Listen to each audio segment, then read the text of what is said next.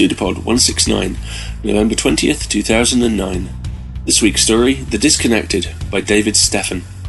This week's Pseudopod is brought to you by Audible.com.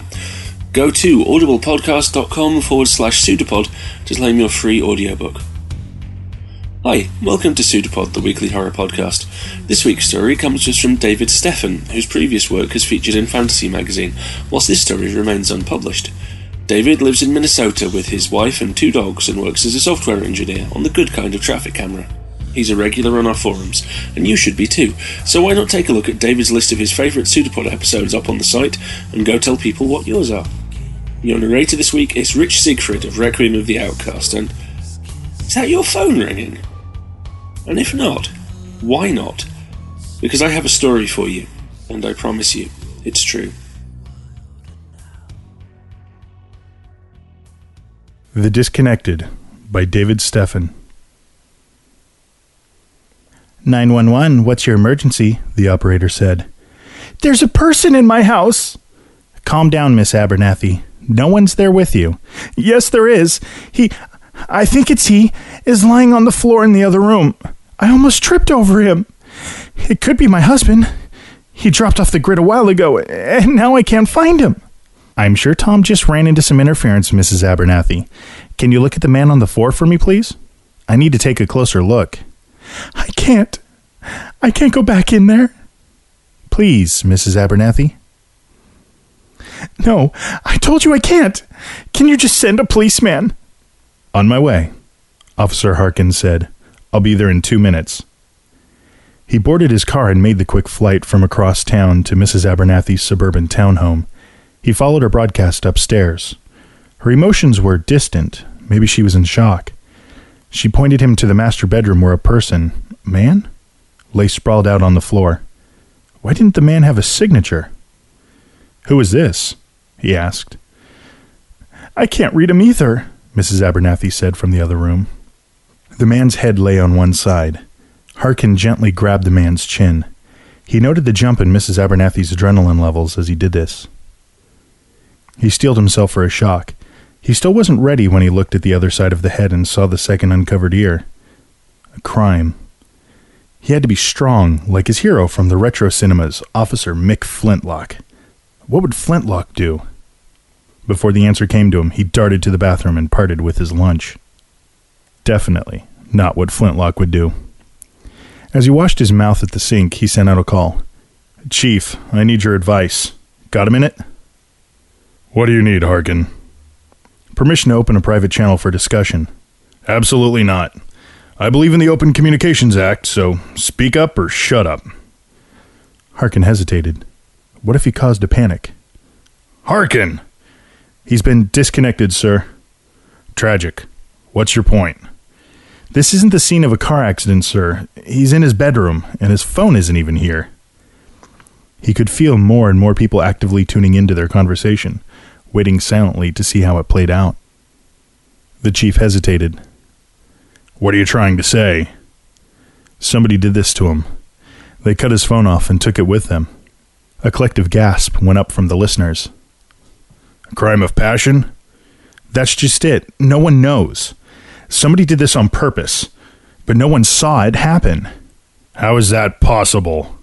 The chief said. I don't know. They were attracting a growing crowd like a nasty car accident, some from the other side of the world. Fear was the predominant emotion among the listeners. The fear of the network reflected the fear of the individual, and back and forth until the brink of panic. Everyone started talking at once. Harkin's phone hummed against his ear with the effort of sorting, only letting through a sample of the incoming chatter. Who would do such a thing? Why didn't he see it coming? I'd rather die than be disconnected. No one could stand to live like that. This is a time for vigilance, the chief said.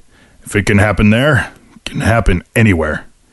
I can see 2 possibilities, Harkin said, based on the fact that there were no witnesses. And no one's going to like either one. One, someone found a way to muffle their own phone signal intentionally, in order to commit a crime unseen. Harkin's phone suppressed the outburst of protest so he could clearly hear the chief's reply. I don't believe that. Someone would have seen the person making the device. Someone would see them coming in or out of the interference. Creation or even possession of such a device would be punishable by muting for life. I can only see one other alternative, Harkin said. What? One of the disconnected escaped. The response was even more extreme this time. His phone grew hot against his ear. He hoped there was no limit to the amount of filtering a phone could handle. This time the predominant response was anger. That was good, in a way. The anger helped get the fear back under control. Impossible! It could never happen. Maybe we've underestimated them, Harkin said. Maybe they're much more capable than we give them credit for. Bad enough my husband, God rest his soul, was disconnected in a wreck all those years ago. You'd suggest there's something intelligent left in that husk? How else could the criminal have gone undetected? Harkin said. The victim would have seen anyone with a phone coming a mile away. And it happened here in New Phoenix, just miles from the shelter. That's too much to be a coincidence. No one had a reply to that. Can we just check it out? Have the caretaker go to the shelter early for his evening rounds. He can make sure all the disconnected are accounted for. I don't see why not, the chief said. Tim, you up for that? Yeah, I can stop by, Tim, the new caretaker, said. Thanks, kid, Harkin said. Baba crouched between a pair of dumpsters, watching wildly for signs of pursuit. The cool, damp cement soothed the aches in his bare feet, sore from running. He wished he'd thought to steal some shoes. In one hand he held the carving knife. In the other hand he was clutching the man's severed phone so tightly in his fingers they left imprints in its soft, dead skin. It was a real effort to pull his fingers loose. He dropped it into the dumpster and wiped his hand in a pool of dirty water to get the feel of it off of him. How much time did he have? 4 hours until the caretaker's evening rounds?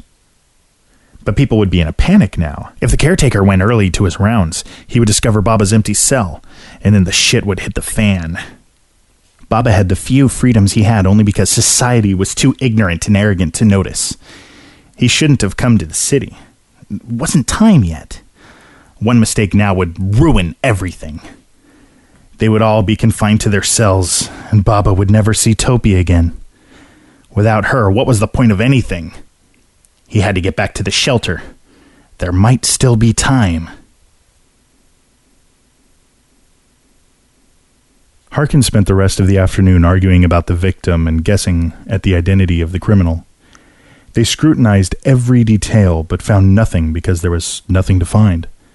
Finally, the chief released him and he checked in with the caretaker. Tim, are all the disconnected accounted for?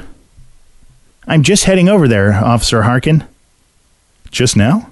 It's been hours. I thought you would go right away. I had some errands to run. I'm going early. I don't usually go for evening rounds for another hour. Do you mind if I tag along? I'd like to see the shelter in person, Harkin said. No problem. I could use some company. Just meet me there. In a few minutes he arrived. The shelter stuck out of the hard, packed dirt like an artifact unearthed by erosion. It was the only facility of its kind, just far enough outside New Phoenix so no one would have to look at it. 102 disconnected from all over the world were confined there. It would contain one more once the afternoon's victim was out of the hospital. The victim of the crime. Harkin joined Tim in the staging room of the shelter, a tiny room filled with equipment. Tim's broadcast was a tangle of emotions. How's your first week on the job? Harkin asked. Fine, I guess. He handed Harkin a stun prod and a fiberglass helmet that would protect his eyes and ears, followed by a thick rubber neck brace and a sturdy vest. Last was a jockstrap with a protective cup. I'm glad you volunteered tonight. I'm not sure if I'm ready to go solo again quite yet. Tim pointed to a nasty welt on his own neck before he popped the neck brace in place. This gear saved my life. But it still hurts to swallow. He pushed the inner door open with a click. They stood at one end of a long hallway, lined with glass rooms, most occupied by leashed disconnected. Before they started Tim's rounds, they did a quick walkthrough of the facility, which was just more hallways of glass rooms all on one end. Some of the disconnected looked out at them, others were sleeping or eating. All disconnected present and accounted for, Tim said. See, Harkin, the chief said. There's no way it could have been a disconnected. You're probably right, Chief. They walked back to the staging room to grab Tim's cleaning cart. Why are all the disconnected naked? Harkin asked. You want to put clothes on them? They'd never stay clean then. I'd have to sedate them to dress and undress them, and what would be the point? I suppose you're right. It just seems so disrespectful. Each of them had been a person once, with a family. Tim pushed open the door to the first cell. I thought you said their cells were secured. How do you keep them from getting out? Well, they're not secured from letting people in, just from letting people out. He pointed at a pad on the inner side of the door with rows of buttons on it. Phone-activated lock. To get out, all I have to do is tell the door to unlock. In this first room, the disconnected, a male, was curled up on the cot. Tim grabbed a shovel from the cleaning cart and scooped up the tidy pile of poop against the wall halfway between the cot and the door. Why doesn't it stink in here? Harkin asked. And we put something in their food that makes the smell go away. He used a different shovel to scoop a load of gristly gruel into a trough on the ground. This guy's been well behaved, so he gets some extra. He gathered his things back together. Open, he said to the door. The door unlocked and they moved on to the next cell. I've been thinking about what I want to do next year, Tim said. Each caretaker served for a year and then was allowed to choose his own path. Most become major celebrities, supporting their own legislation projects. I want to sponsor research on phone attachments in adults. As he talked, he continued to scoop. This cell was littered with dung, scattered all over the floors and walls. Well, that's impossible. The human phone symbiosis begins at birth. Even if you get a phone to attach to an adult, it would never work properly. I'm still going to try. Maybe it would give those poor broken souls something to live for. Tim leaned close to the cot to scoop up a pile tucked underneath. Look out! Harkin said. The disconnected on the bed leaped at Tim with a snarl, knocking him to the ground. She sat on his stomach and dug at his helmet and neck brace, but her jagged fingernails couldn't penetrate the heavy rubber. Harkin got her with the stun prod. Twitching uncontrollably, she fell over onto the floor. Tim jumped to his feet, grabbed his shovel, and pulled Harkin out of the cell. Thanks! Tim said. I should have seen that coming. They moved on to the next cell without cleaning up the remaining waste or refilling her food.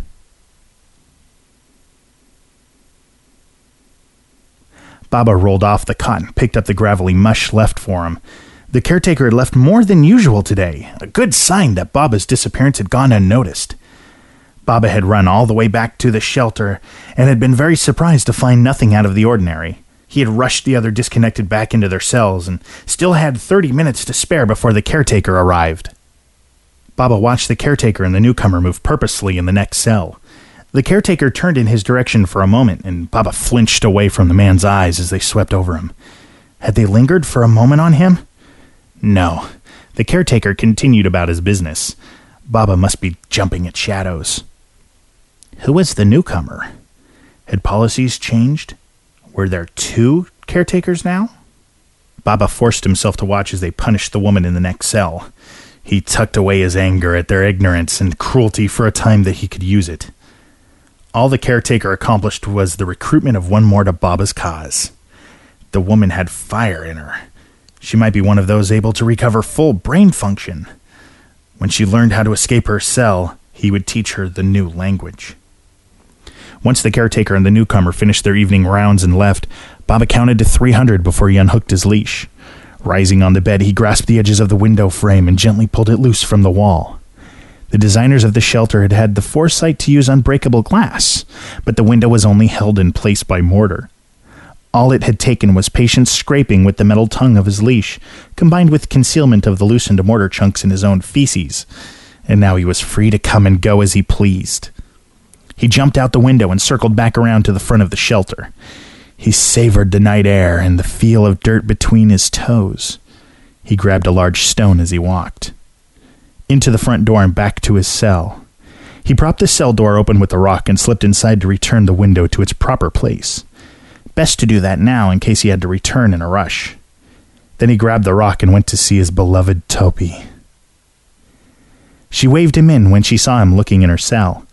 She sat cross-legged on her cot and patted the spot next to her amiably.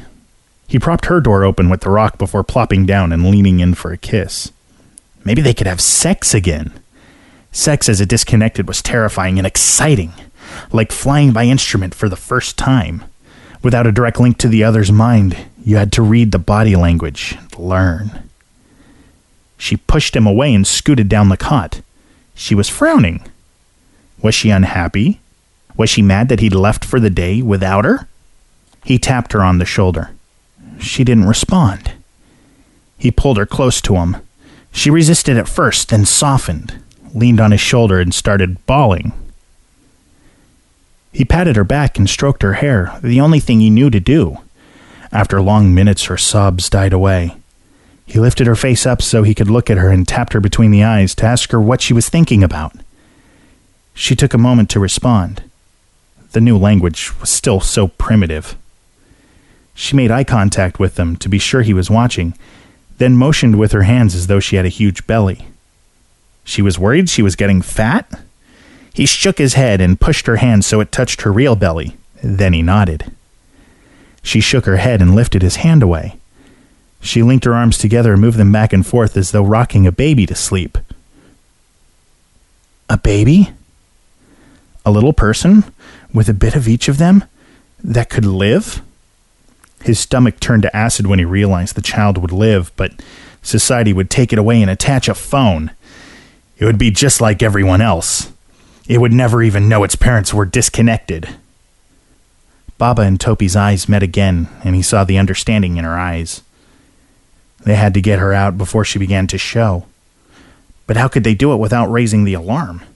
The disconnected were nowhere near ready for a full-scale rebellion yet. Only a few others had learned even basic commands, and the language hadn't developed enough complexity. They just weren't ready. But it didn't matter. Something needed to be done, and soon. But it would wait until tomorrow.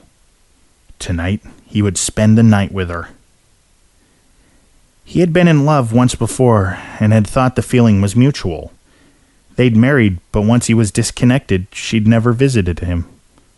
Not even once. It had been something like 5 years, but it felt like forever. He hugged Topi close, and together they fell asleep.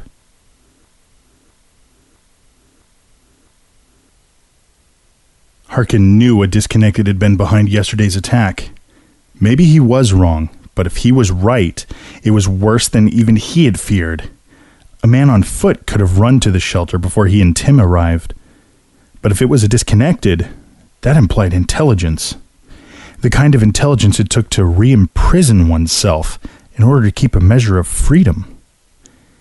He stopped to grab a large coffee as he started his patrol.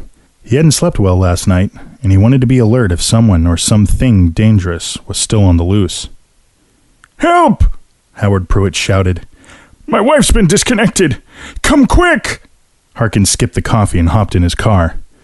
"I need a thorough search," Harkin said. "Leave no street unwatched, no hole unsearched, now!" Everyone in the area dropped what they were doing. They searched for an hour, but turned up nothing. The level of fear on the network was high, but had not yet reached the stage of panic. People tried to ignore it as they returned to their everyday concerns.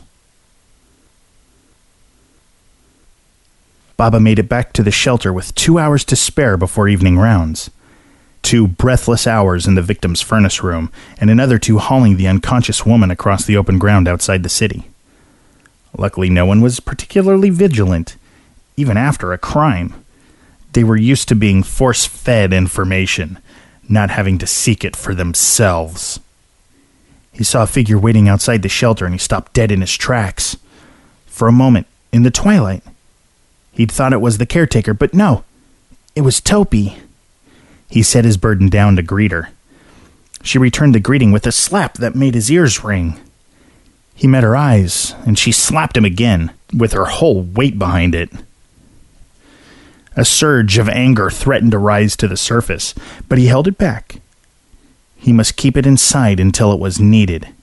He hugged her tight until she stopped straining against him, then gently extended his arms to get a better look at her face.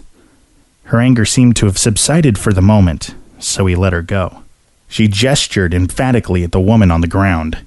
She reached down and pointed at one bare ear, then the other. Then she pointed fiercely at Baba. She knew he was responsible. Baba nodded his head and pointed at Topi's stomach. She showed no reaction, so he made the round belly pregnant gesture. He was doing this for the baby. Why didn't she understand? A moving spark of light in the twilight sky caught his eye. It was headed straight for the shelter. The caretaker? 2 hours early? He pointed it out to Topi.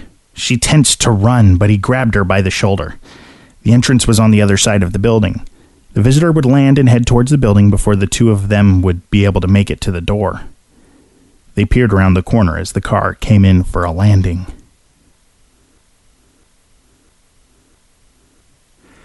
Harkin was busy for hours tying up the loose ends with the Pruitt case before he was free to leave. He hopped in his squad car and headed out. "Where are you going?" the chief said. "I'm heading to the shelter." "Don't do anything stupid. We need you back in one piece." "I won't, sir," he said as he landed. "Just a quick in and out." The intruder was the other man who had come the day before. Baba pulled out his stolen carving knife from where he'd concealed it in the woman's clothes. As he crept up behind the man, he let down the barriers that kept the constant anger at bay. All those wasted years, dignity stripped away, treated like the lowest of animals. Baba raised the blade and chopped down sharply, but Topi shouted and pulled at his arm.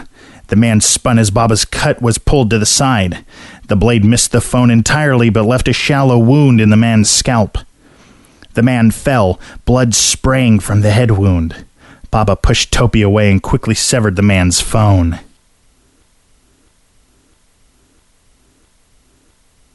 "I was right," was Harkin's last broadcast, accompanied with a sort of desperate courage, then pain and darkness. "Harkin, are you there? Harkin!" The chief's shouts received no reply. "I want every officer in the vicinity to report to the shelter." He rebroadcast the last video Harkin had sent. A male, disconnected, indistinct in the twilight, stood over Harkin before viciously swinging, blade in hand.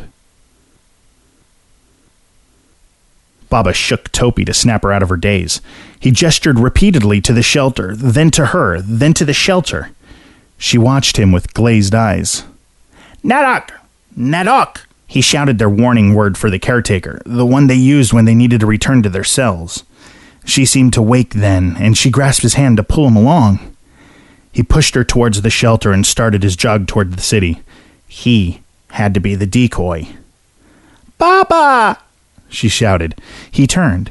She gestured for him to come with her. He shook his head emphatically and waved her back toward the shelter, then cradled his arms. He came back to her for a moment, just long enough for a last embrace and a kiss. Then he wiped his feet in the blood pooled on the ground and was gone into the darkening night. Topi peered around the corner. The police force split, some following Baba's bloody footprints, others flying toward the city in their cars. When they were all gone, Topi turned to the dirty work that lay ahead of her. Baba wouldn't be coming back. It was her duty to make sure his sacrifice wasn't for nothing. Baba was wrong to do what he had done. He had used Topi as an excuse. But she had to deal with the situation as it was, and Baba had left her an opportunity. With Baba's knife held in her teeth, she grabbed the comatose woman by her wrists and began dragging her around to the entrance of the shelter. Slipping past the police at the perimeter was easy work. They were first responders and they had no training to deal with dangerous criminals. Not only that, but a dozen officers were all that was normally required by even a big city like New Phoenix. The policemen scattered their cars at intervals along the city limits closest to the shelter, but cautiously left their emergency flashers on to avoid accidents. All Baba had to do was skirt around them. He snuck through, then doubled back. From the cover of an alley, he saw two officers standing by one of the police cars, constantly moving their heads to watch for threats. One of them had a stun prod. Where had they found it? Animal control? Baba charged at the one with the prod. The cop's reflexes were better than he expected. The cop lowered the prod to stomach level where he could easily disable Baba. At the last moment, Baba dived. Gravel tore open gashes all over the front of his body. but he made it under the prod, and his momentum carried him into the officer's shins. The officer's weight fell on Baba's legs and stopped his slide. He pulled himself free from the dazed officer's heavy weight.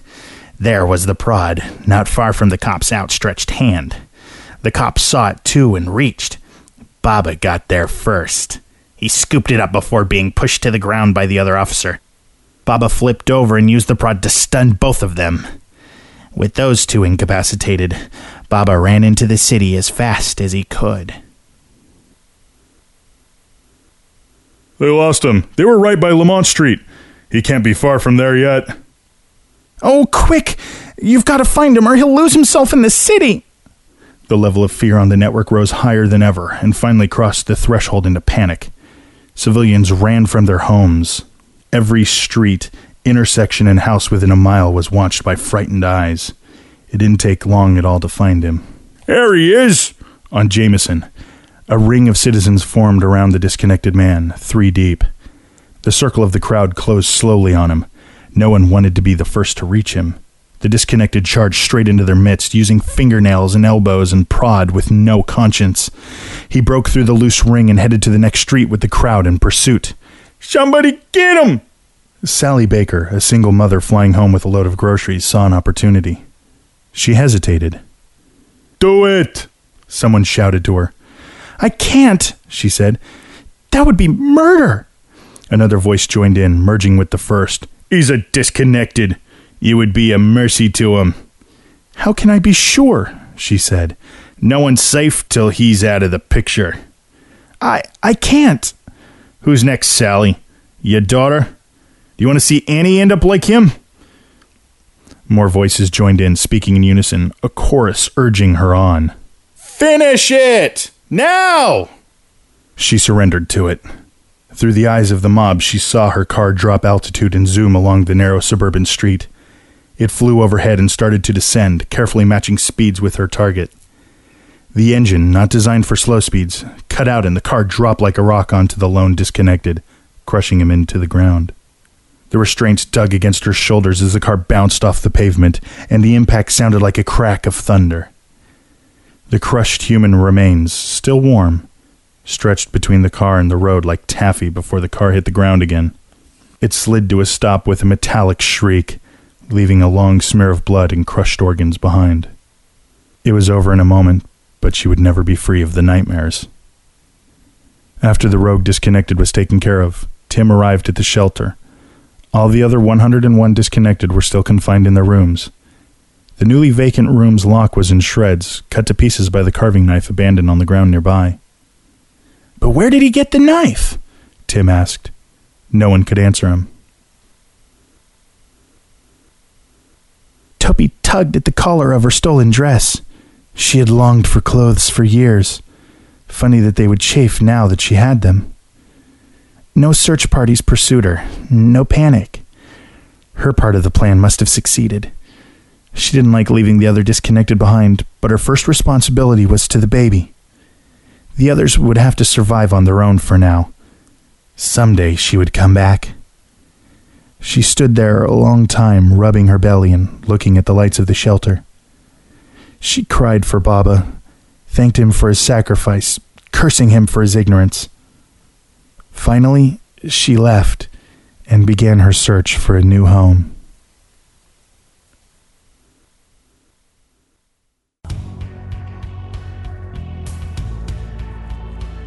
Couldn't happen, could it?